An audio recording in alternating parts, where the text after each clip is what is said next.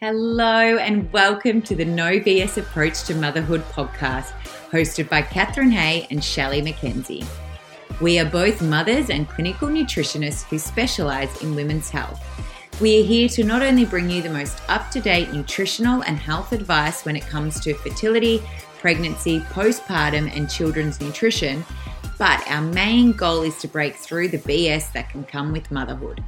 No topic is off limits, so grab a cuppa or a glass of wine and join us for another raw and real conversation surrounding motherhood. Lola, darling, so happy to have you on the potty. Are we popping your cherry for the No BS potty? Have you been on our potty before? No, she hasn't. Lovely. Cherry popping is going on right now. That's exciting. Very exciting. So we have you on today because you've just embarked on a journey that is often not spoken about. It is something that a lot of people don't know about, and that is egg freezing. And we're going to be diving into why you've chosen to do this and all sorts of things. So start off by telling our listeners who you are and what you're about, and then let's dive into all the good stuff. That's not good, by the way, who you are. So my name is Lola Berry. Your listeners probably know me more as a nutritionist and wellness author here in Australia. At about 31, 32, I was working with my therapist and I said, mate, I think I've been living my backup career. And he goes, what do you mean? I go, I want to be an actor. And he was like, okay, you better get to acting class. And so I got my green card. I've been in acting class for the last 6 years of all different types of training, and I freaking love it. Like, it totally just lights me up. But when I was in Los Angeles last year, I was 36 and I said to my boyfriend, oh, it's going to take a while to make it. I just got aware of like where I was entering at, like there's a process to being able to audition with the likes of Margot Robbie and whatnot. And I said to him, I think it's going to take me between 3 and 5 years. And so I just said, look, that's going to affect our window if we want a Bambino. And so I just thought, I might freeze my eggs, ran it by a few mates, straight away saw a naturopath, because I was like, if I do it, I want to go in as prepared, but also like my body ready as well. And I quickly learned that the difference between freezing eggs and embryos. So we ended up going for freezing embryos. So that's kind of who I am and why I did, kind of in a nutshell, why. Your journey to where you are and that whole acting, like I remember years ago you being like, don't tell anyone, but I'm going for my green card. And that was all pre-COVID. And then COVID hit. That whole process has been a really long and grueling and very expensive process for you as well. And so we'll get into more of the why, but it makes total sense. Like, you've dedicated so much to this next journey and this next chapter of your life.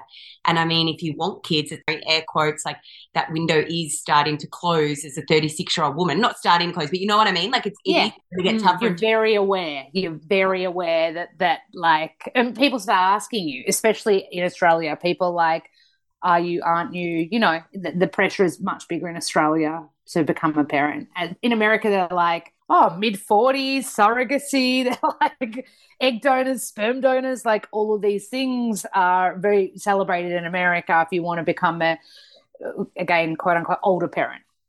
They're a lot more progressive than what we are here in Australia, for sure. So, Lola, tell us about how long are you spending in LA compared to Australia? Because obviously that would impact, having children as well, because if you're going to be over there long term and your boyfriend's here in Australia, is that right?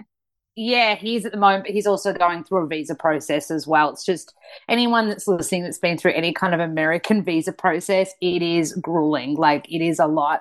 But yeah, so last year I spent 6 months. Next year I've just booked my flights. I'm going to spend 9 months. Like, now that I've got the frozen embryos, not to give too much away, but I'm just like, all right, we're running at this career now. That is why we chose to do this. So it changes, to be completely honest with you, how long I spend there. I'm someone that chases work. So, if something came up next year that was really awesome and a big opportunity in Australia, of course I'd fly back. But, I'll be spending the majority of the year in America next year. Tell us about let's start from the conversation with Matt.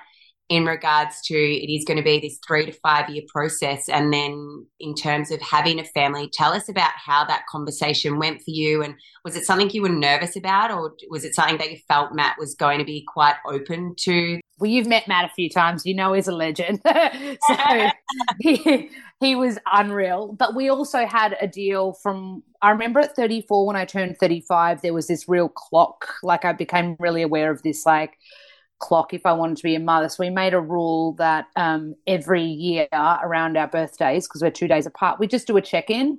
And so, at 35, we're like, there's no way we're ready yet. We're not even a quarter of where we want to be in our careers. And also financially as well, we were like, and then 63, wow, 36 rolled around and, 36 around, same thing, not ready, and then it was, in LA, I was kind of gearing up to turning 37. And I kind of said to him, he goes, straight away, he was just like, yeah, let's do it. He didn't even bat an eyelid. Also, he comes from a family of like an Italian Catholic family where family is a huge value, whereas I come from divorced parents who are awesome and both mates, but I grew up from prep when they got divorced, watching them chase careers.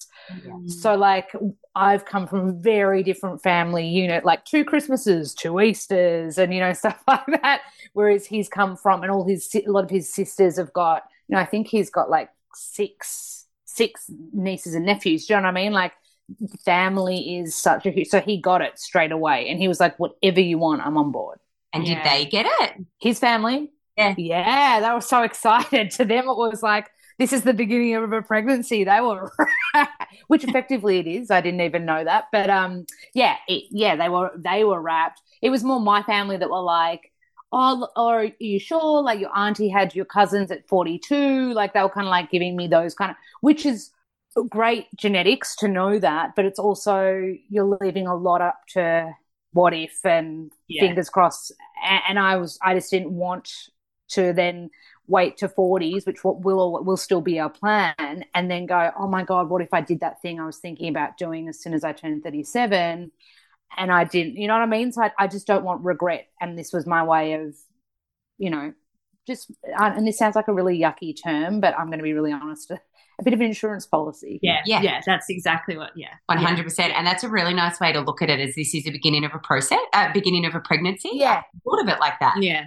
Especially when you're doing embryos, mate, like they're fertilized bambinos. So let's talk us through it. So talk us through the whole process, Lola, and, how taxing it can be in your body also, because obviously we know it's a lot of synthetic hormones, and talk us through the whole process of what you've been through. Yeah, so as soon as I landed back in Australia, so first of all I decided we wanted to do it in Australia, not America, because it's much easier to bring Australian eggs and embryos into America, much harder to bring American frozen bambines into Australia. Both doable, but it's just, from what I can understand, a lot easier to bring Aussie, because we don't know what the future holds, right? So as soon as I looked at that, price-wise, it's a little bit cheaper to do it in Australia, and it's cheaper to have them on ice. You effectively pay rent to have them on ice. But as far as the process goes, first thing I actually booked, which I think you'll both love, is my naturopath. A fertility specialist is who I work with, based in Melbourne. And she was like, look, I want 3 months to prepare your body before you even begin the injecting. And I was like, listen, we don't have, I said, I want to be doing this next month if I can. And then she quickly explained, she's like, look, when you're freezing eggs, it is the eggs that were created 3 months ago. And she's like, so what were you doing 3 months ago? And like, I was in LA and I was really healthy, but I was still drinking a couple of times a week. And so she quickly changed my lifestyle. She was like, first of all, let's get you on pre-pregnancy sups. So you treat it just like preconception from a supplement and nutritional perspective.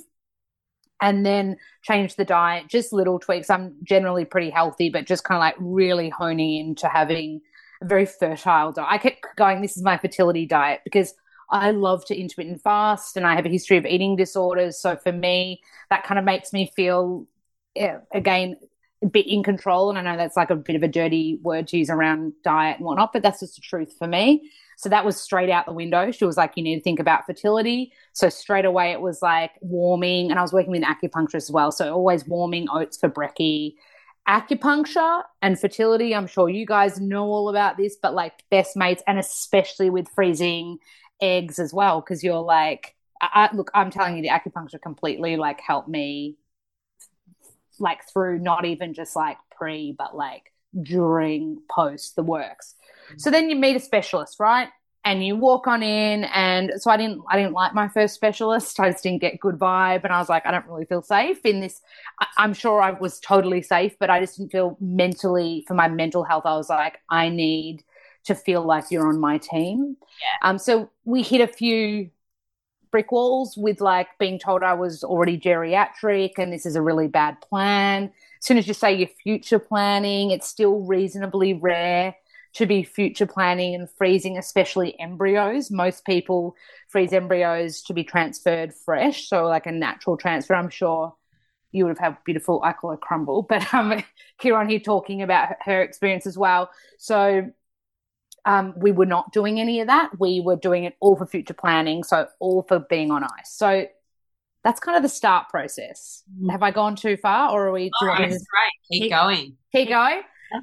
So when you find a specialist you like, and I found one I really liked, and he goes, these 37-year-old embryos in your healthy 45-year-old body, happy days. And that was like music to my ears. Not that we're necessarily planning on waiting till 45, but I just thought, how cool to know that.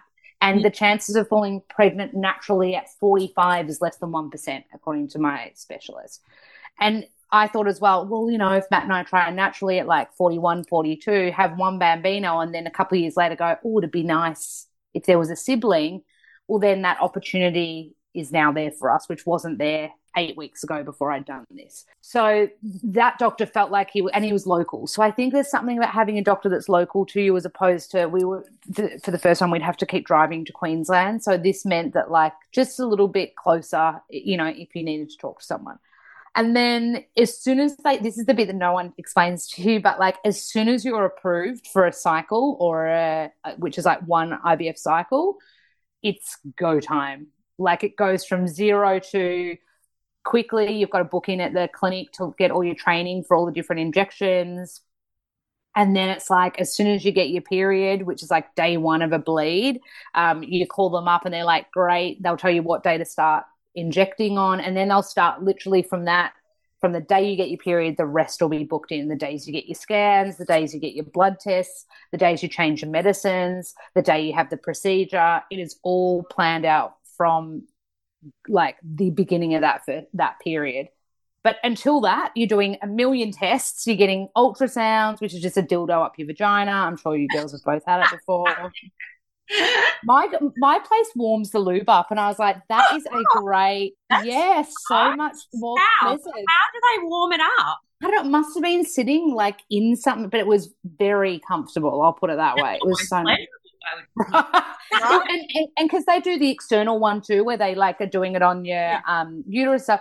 That's actually really nice, because you know when something's cold, it like shocks you a bit, and that so that's right, kids, mate. Do you know how many of those dildos up your vagina I've had? And they've never warmed it. Mate, I'm telling you, I had this amazing sonographer, I think that's what they're called, and he'd been in the industry for 23 years. I'd never felt more calm. Such a legend. Walked me through it all. You really do want that, because it would have all been such a new experience for you in terms of like as it is for any woman going through this, or even like first pregnancy. You never really know what those appointments are and what to expect, and you know it can be quite nerve-wracking. Totally, but it's actually not that bad. Like it's literally just a skinny dildo, no probs, happy days. Quick warm lube, you're fine. It's fine. Matt was in the room with me. He was filming it. It was fine. Not like actually going in, obviously, but like filming all the screens and stuff. It was fine. I will say though, when they do the ultrasounds further into your IVF cycle, because your ovaries have gone from the size of walnuts to grapefruits, and in my situation, I had been slightly hyperstimulated, which is, we can talk about that. It's a bit scary. Mine were the size of grapefruits, and so when they're putting it up there, that those times you're just like, oh, it's just uncomfortable. It's not painful. It's just like it all just feels a bit nudgy and pushy, you know? Yeah. What happened with the hyperstimulation? Because I know can be an issue for so many women going through IVF and that happening. Yeah, apparently it's super common. I had no idea. It's common. So basically, you buy all your medicines at the start, and that includes your trigger drug. So your trigger is literally and it's timed down to the minute, depending on what time your procedure is. And I had no Medicare because Matt and I were considered to be socially infertile. I had no idea what this term was. So basically, it means on paper we're fertile. So Medicare won't subsidize that. Oh. So it cost us 15 grand. Yes, that's one of the reasons why I can't do it again. I was like, mate, my dreams will blow up in front of me. That's my American money now, Yeah. So it usually shouldn't be that. If anyone's listening, like it shouldn't be that much unless I have had a lot of women and also like lesbian couples write to me saying, yeah, no, that was what it was for us too, because on paper, if your AMH is great, if you've got great issues, all that kind of stuff that is linked to your fertility, and Matt was super fertile as well, they were like, well, no, you technically don't need this. This is because it's future planning. Isn't that crazy though? Because no woman knows what her fertility journey is going to look like until she begins it. And it doesn't matter what that reads on paper. Like, it doesn't matter whether you've got the most perfect AHM, like whatever. It still does not guarantee you conception. So It just blows my mind that they can then just be like, nope, on paper you're fertile, when actually you could have began your fertility and tried to conceive naturally and not conceived. Yeah, totally. A lot of people wrote to me and said, just lie and say you've been trying for a year. And I was like, oh my goodness, the karma would come for me. I couldn't, and also there would still be so much stuff saying we were fertile on, but like, I was like, I could not get my head around doing that. But I did say to my doctor, because he was like, he called me after and he said, look, do you want to go again in January? Because we were expecting more, which we were, and I'll share all my numbers with you. That's fine. And I said, well, does this mean Medicare will cover us now? Because you're saying you wanted a better result than what we got, and now that's a record. Like, we can see that that's what we got. And he goes, no, on paper, you're totally fertile. And I was like, okay. I was like, mate, it does feel like a side of it is quite businessy. It's like an exchange almost. Yeah, that bit's tricky. Yeah, what bit of the story was up to? Do you want me to talk about the injection? Yeah, thank you. Lola, with that. Pardon? What were your signs and symptoms with hyperstimulation? Yeah, so basically the first day of the first injection, which is your follicle stimulating hormone, I got full-blown diarrhea. Like, I'm talking full-blown. We had someone over for dinner that night. I was like, Matt, they need to leave. Stop talking. They need to leave. That happened for 2 days, which I didn't know, but is probably my body being like, well, this dose is probably a little pinch high for me. I didn't know that, obviously, going into it. And then you kind of do 4 days of just that follicle stimulating thing. And then the next day you're adding a second injection in, which basically stops you ovulating, right? Mm-hmm. And then 3 days after that, you have your first scan. So that's like your first blood test and ultrasound. And that's when it went from like 0 to hero in the hyperstimulation world. So I'd had my blood test in the morning. I'd started to realize I was feeling nauseous kind of like most of the time, which I just thought, oh, well, it's baby pregnancy, I guess. I kind of didn't, I was like, here's a taste of what pregnancy might be. Yeah. And then I went in for my scan and the doctor's like, look, we're going to hope for 5 follicles. So in a follicle, there is usually 1 egg, sometimes 2, but I only ever had 1 in each follicle. And he goes, we need 5 follicles to okay the procedure. And I was like, great.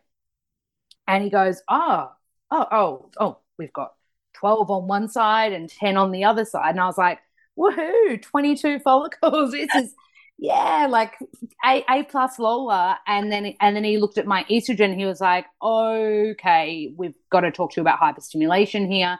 It can be fatal. And I was like, excuse me? And he's like, well, yeah, you can die from it. And I was like, nobody told me this. This is a career. Like, I'm doing this for more career time. Like, and within 5 minutes of leaving the doctor's surgery, the nurse had called me up and was like, do not touch your trigger medicine. It will send you into hyperstim. You need to pick up a different trigger drug because the trigger medicine's usually got a pregnancy hormone in it. I'm pretty sure. Yeah. So I had to I've still got it in my fridge. I'm like $400 gone. And so I had to buy another trigger that literally shuts down your hormones, which was fun for one day. And this is what was so hard. He did say to me, he goes, you now won't die from hyperstimulation, but you will experience all of the symptoms. How's the language around this? He was actually pretty cool. I like blunt. I quite liked knowing. But yeah, it is full. He was like, yes, I quite liked it. I don't know. I enjoy. I would rather be told than not told. But I would have rather been told before I even started that, hey, this thing can happen.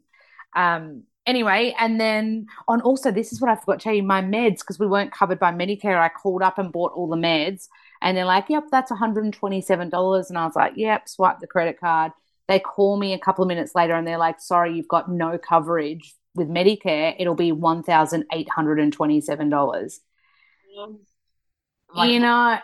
Know that 127 if you're not going to be covered, hey? Yeah, seriously. Kick in the guts. Yeah, so it was a lot of that the whole way through, where you were like, you'd pay your doctor's fee and then you just would never get any of that rebate back. But you'd see what the rebate is and you're just like, oh, mate, insane. And then, so they just said, listen, don't touch your trigger. And then they were like, still take your hormones and stuff for the next day. And my skin was tingling the whole time. So this is all the hyper stuff. I couldn't walk properly because I guess the follicles and everything got so huge, like ovaries and everything, so big. And it was just uncomfortable. And I was talking to a mate and I was like, oh, maybe that's a bit like pregnancy. And she's like, no, Lola. She's like, it's gradual. And she's like, it's more achy. This sounds like pain. I was like, yeah, stabbing pain. And she's like, no, two different experiences. And you can both tell me about that. But yeah, so then they're like, okay, we're speeding up your procedure. So the procedure date was brought forward. Trigger drug was changed. And I went in a day early and did the procedure, and I stayed awake. Yeah, right. So you have the option to go under or stay awake. No option, mate. Oh. I'd have to pay another $2,000 to go under. So that would have brought it to 17,000. What's that like? How's that experience being awake for something like that? Wild. So you walk in, they do your blood pressure, check that you're sane, in the right headspace for it all. And then they give you this little cup with 2 Panadol and a Valium, and Matt's sitting next to me because he's got to give his sperm sample at the same time, right? Oh. We're doing embryos, and sperm only lasts 40 minutes, so it's not like you can do it in the the comfort of your own home. No, he had to do it all there. And he had to do tests on all his sperm too. And he was like, oh my God, the Catholic guilt was getting me. He had to do it at one St. Vincent's Hospital. He's like, there's pictures of the Pope. And then I'm walking into this disabled toilet doing a sperm sample. He's like, I asked for Wi-Fi and then all the porn sites were blocked. You should interview him about it. It's so funny, his story. How do you if there's no porn, what did he have to do? He said he had to, fully. He was just like, oh my God, I had to find a Reddit website about couples gone wild.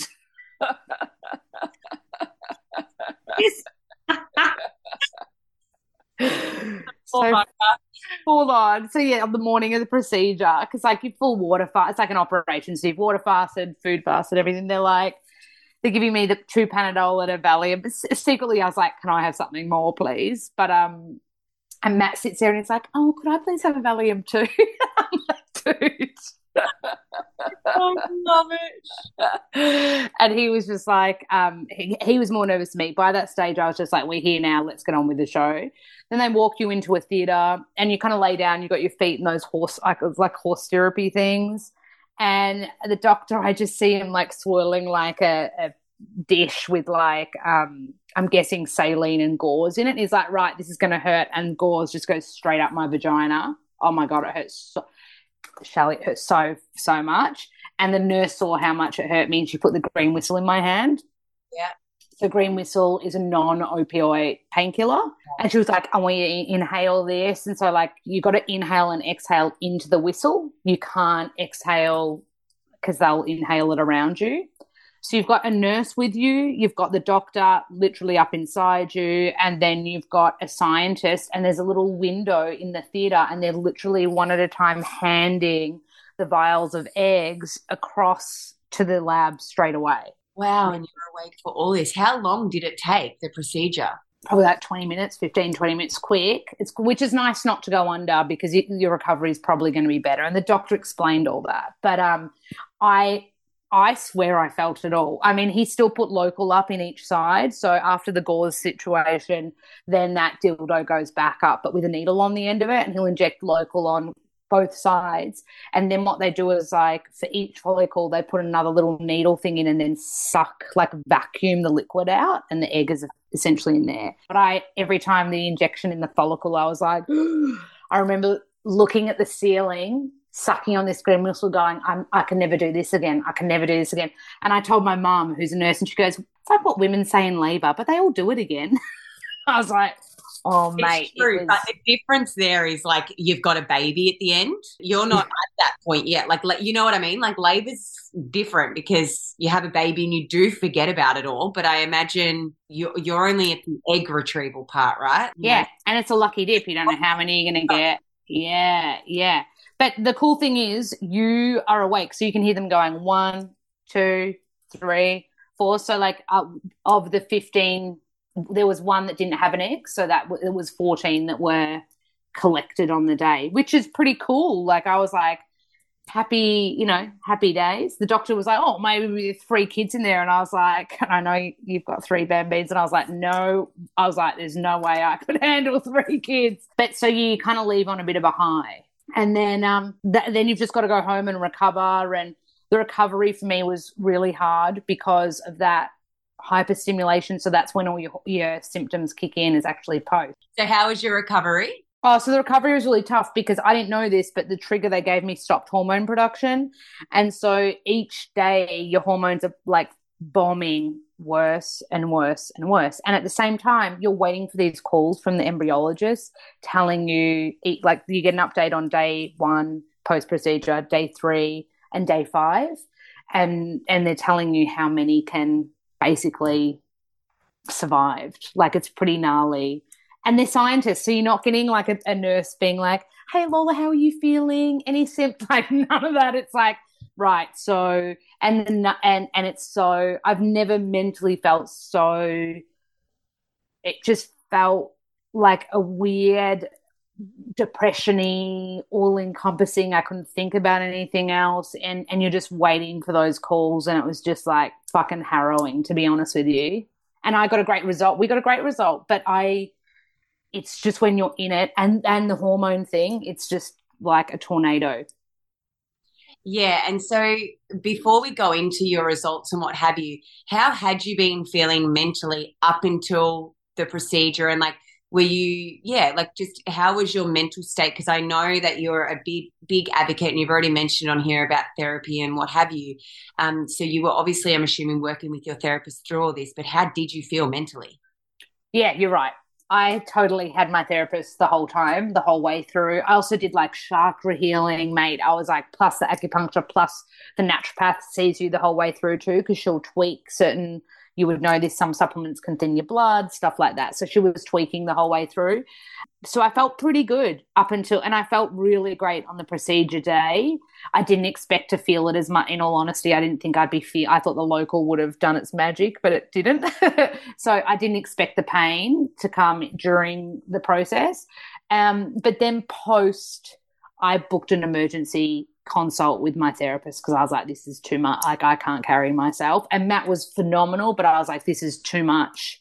And I didn't know this, but my therapist had worked with quite a few women through IVF cycles, so he knew the stats better than I did and was like, let's talk it out. Like, let's get really clear on it. Because I initially was really disappointed. Initially, I expected more. And because I had so many follicles as well, like to go from 22 follicles and then like each call you're getting dwindled down and down. You're just like, by the end of it, you feel like a shell of a person, you know?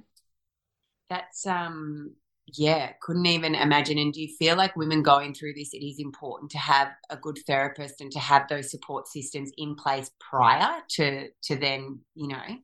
Mate, non-negotiable. non-friggin' negotiable. And I know a lot of women do cycles back to back, so you can just go straight as soon as you bleed, because you get this weird fake period 5 days after. You're allowed to go back into another cycle, and like I'm telling you, like the way I'm just coming back to my health now, and it's just. But I said that to my doctor. He called me and he's like, "Do you want to go again?" And I was like, "I go."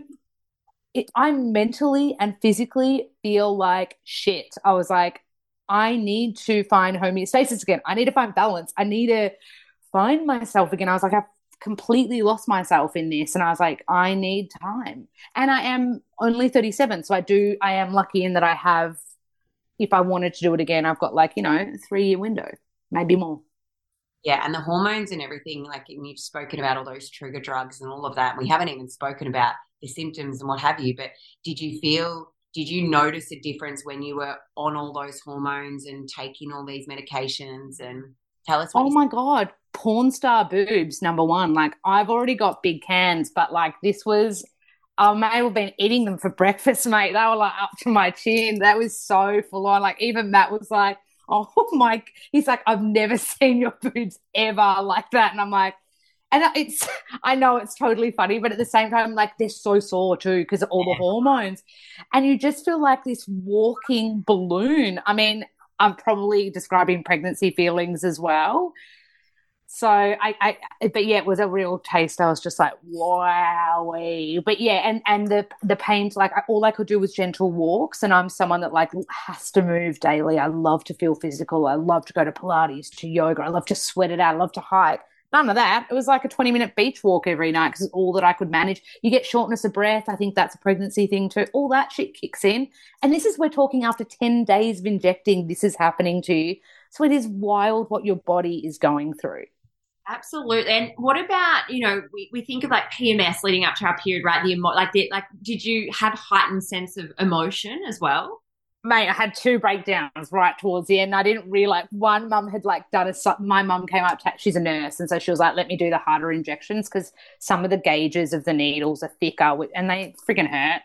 And so the trick is, if anyone's listening, get numbing cream just for those bigger. The first needles are fine because it's like diabetes pen needles, and they're those tiny weeny, like you don't even feel it going in. It's actually like you feel like a hero the first day. You're like, I've got this. But when you start doing the antagonist, the one that's going to stop you ovulating, you know about them. They're a thicker gauge. And so mum was like, I'm going to do those ones for you. She was such a legend, but she made a joke like about me being selfish or something, and I was like, what do you mean I am selfish? And I had you can't get perspective. You can't, you're in this like whirlwind of like this. It's weird. It's way worse than period. Way worse. Like it is this. You can't comprehend shit properly. It's so weird. But then at the same time, you feel so grateful and privileged that you're even in this experience at the same time, but it's a lot.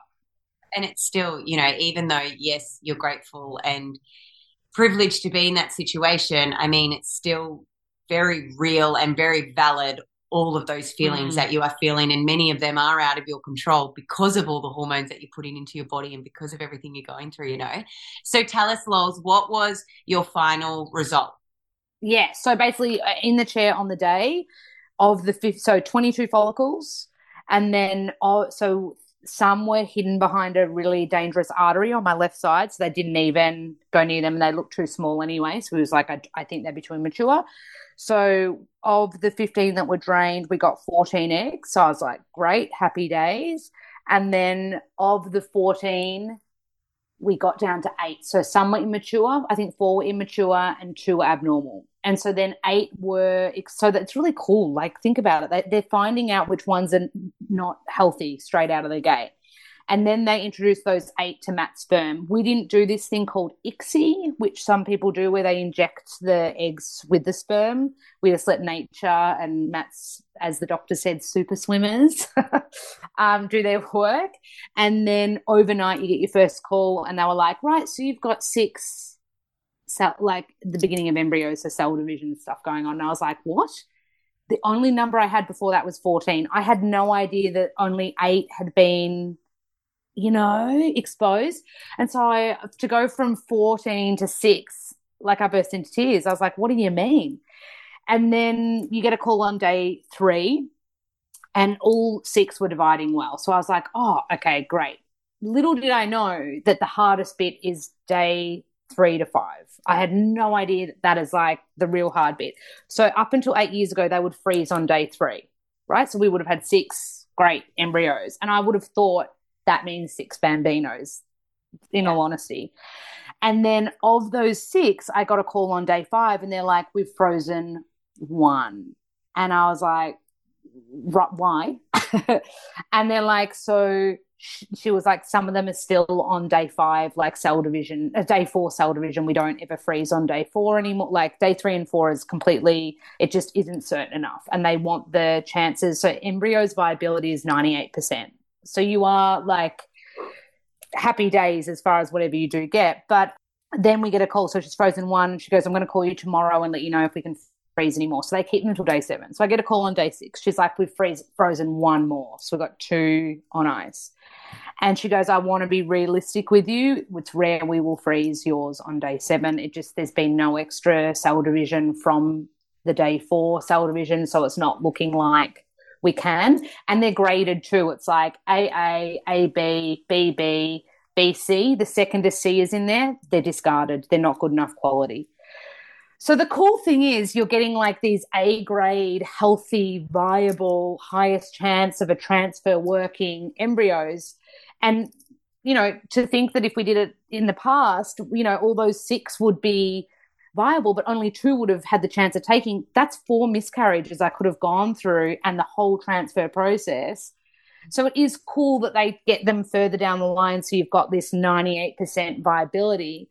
But it does feel like a crazy jump to go from 22 follicles to 2 really healthy embryos. And there's a huge difference between embryos and eggs. I'm sure people have spoken about it, but like eggs are something like 60% viable. I could be wrong with that amount, but like the thawing and the freezing really mucks with the eggs because they're so high in water content, whereas embryos love a thaw and freeze. Like they do really, really well. And so that's where the chances of successful pregnancy down the track is much higher. But it took me a lot to be really happy with those results. And even the scientist said, like, what are you worried about? She's like, you got 2 out of 6 A-grade embryos. She said, that's 33%.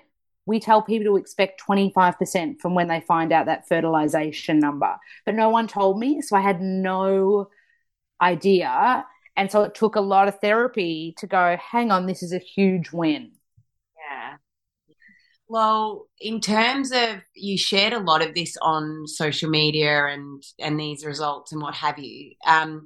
Before we chat about what your actual plan is moving forward, how has everything been so I know you've copped a bit of flack on socials, and yeah. You know, this is your choice and you are doing it to chase your career. Like, how has how have you found the reaction from people? I mean, yeah, so I still get that you're too old anyway. You're going to be old. You're not going to have energy, blah, like all that kind of stuff.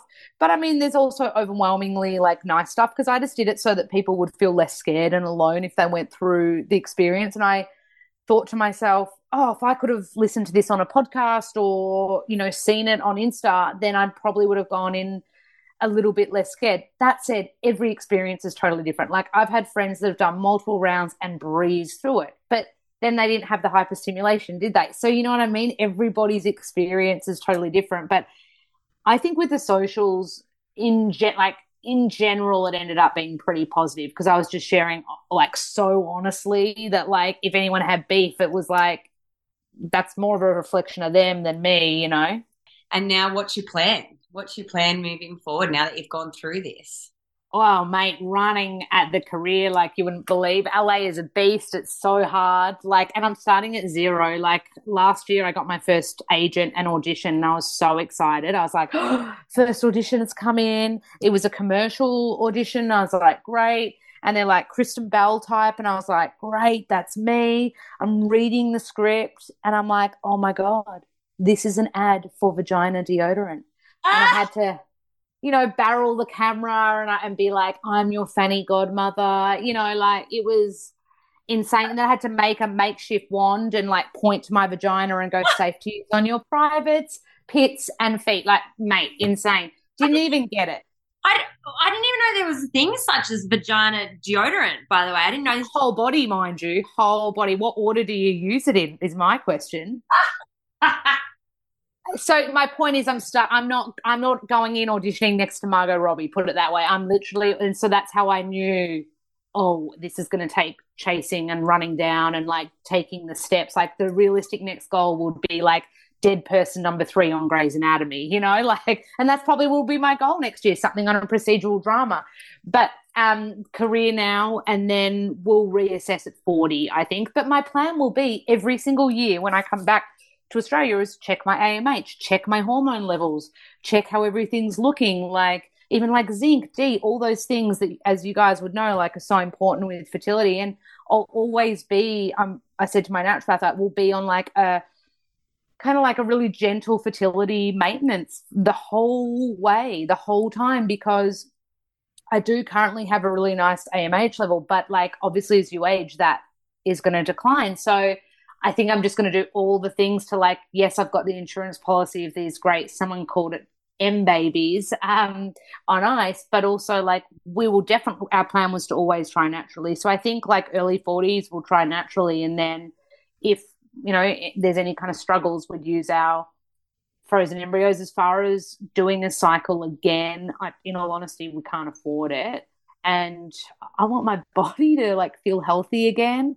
So that would be something that I'd probably address in a couple of years if I still felt like, oh, I'm going to need more career running time. But I don't know, we said at the start of this, we were like, let's just take the cards that we're dealt. And we're lucky, like people go through this and get 0 embryos, like 3, 4, 5 rounds. So we're so lucky that we were able to walk away with 2 really healthy bambinos on ice. It's such an incredible story, yours, Lola, because you were so open about it on your socials and I was watching it and it was empowering too. I found it really empowering. Like I've got a kid, but even just watching you share that so vulnerably to an audience, which I just think is incredible because so many women, you know, want to chase their careers. And we were saying off air earlier, like it is a bit taboo, like, you know, us wanting to have more than just like children early on as well. And I think sharing it, and, you know, there might have been a few Karens who were like, oh, you know, you're too old or whatever, but it was empowering for me to even watch, you know, and I'm not going through that. So you would have helped so many women who are going through it as well. But also you guys would get that, oh, you're a mum, how do you juggle like having a career and being a mum? And it's like, why don't they ask the guys that? Like, seriously. Right? Like it's, you know, so I think, you know, I just think if you've got a dream and if you've got a dream and that means having a bambino on the hip and going after a great career and you're both so talented in your careers, plus this epic pod, you know what I mean? Like, fucking go for it. Like, and that's one thing that like this taught me. And I said to my friend, I was like, I am never going to have career regret or even mum regret, I don't think, because I'm never going to look back and go, if only I did that round when I was 37, I'll be like, fuck, that's what we could afford. We did a round and cool, this is the situation we're in. But also, and not to harp on about the therapy thing, like Matt and I had therapy the whole way through. I mean, we'll continue to for, I imagine, the rest of our lives. And I do think that it gives you a really clear perspective and like a clear point of view, because I do think the IVF world, as amazing as it is, that it brings bambinos to people that really want bambinos that are struggling naturally as well. It's just like, it's a big beast of a world, even just if you think about it from, hang on, you're injecting hormones into your body. Like it is a lot. And so I think therapy needs to be, and not just like a one-off, like that should be as important as the freaking injections to me anyway. 100% agree. And, you know, Cappy and I have talked about this on many episodes when we've talked about pregnancy nutrition and interviewed people, but we always harp on about the stress that your, not only your body, but your mental state goes through. And we know what happens when we are under stress and when we're in that fight or flight, and the impact that has on our reproductive system.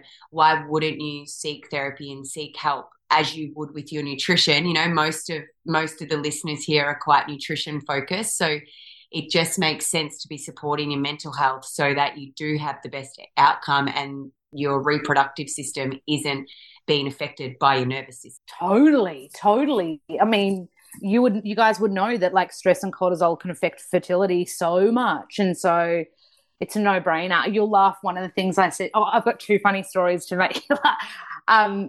I said to both specialists, I was like, so can I still get Botox? And they were like, if you died of, like, if your Botox got from your, like, crow's feet all the way to your ovaries, you'd be dead. They were like, go for it. Dye your hair, get the, I was like, great. But, like, my naturopath was like, think about just not doing it too soon. Like, she was a bit more, like, you know, holistic around it.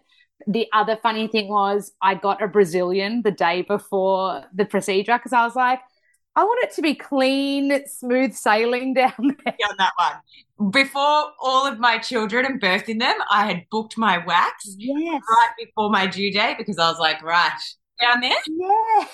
Yeah, just a nice. But my friend thought it was the funniest thing. She's like, they would have so many women that they're seeing that, and you're like clean, like perfect, like everything. You'll feel good about yourself, though. Yeah, 100%.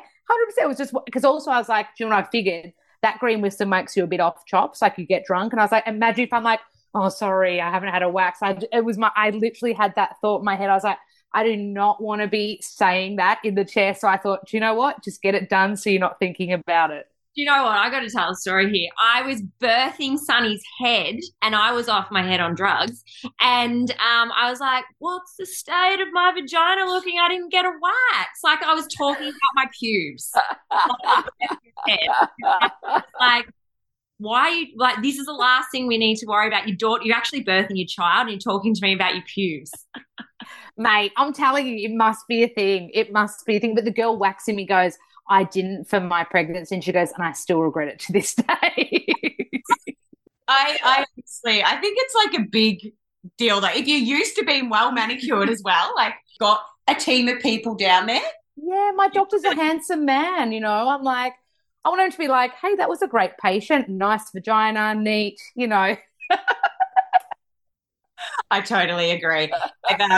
Now that I'm finished having babies, I've since gone and got laser, and it's the best thing I've ever done because you can't have that when you're pregnant or like breastfeeding. Oh, so I can't get laser because, this is an overshare. My roots are slightly blonde. You can't get them lasered. Oh, fun fact. They now have machines that do blonde hair, so you're good. Oh, brilliant. Thank you very much. You send me your details of where you go after. When you're in Melbourne, just on Bay Street.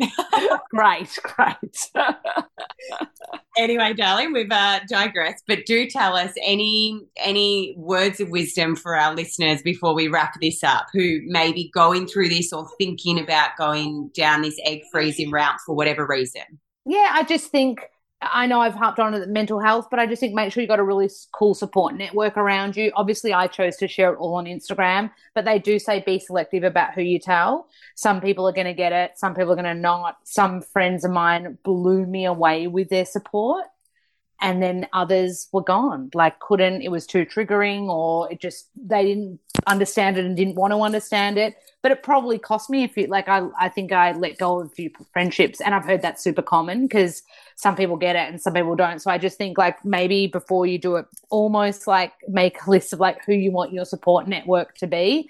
Because I will say the friends that had my back, like I could cry talking about them. Like my year 12 prom or, you know, formal partner is a doctor now, and he checked in with me the whole way through and just like called me up and was like, I'm here for anything. And like I'd call him when my hyperstimulation came. Like I'd worked with him the whole way through, and he'd blew me away. And we only talk, you know, 3 or 4 times a year, and it just really was the most like beautiful thing he could have done. I had another friend that was like, I'm always going to give it to you straight, and he gave it to me tough love when I was having like meltdowns. It was what I needed. It was to get me out of my head. And so I just think have the people around you that you know on your team. That's the most important thing. And also like you do you. Like have the self-care shit that makes you feel good. You do you. Like if you want to do back-to-back cycles because you know that this is the window that you want to have a bambino in, friggin' do it. But like have the other things in place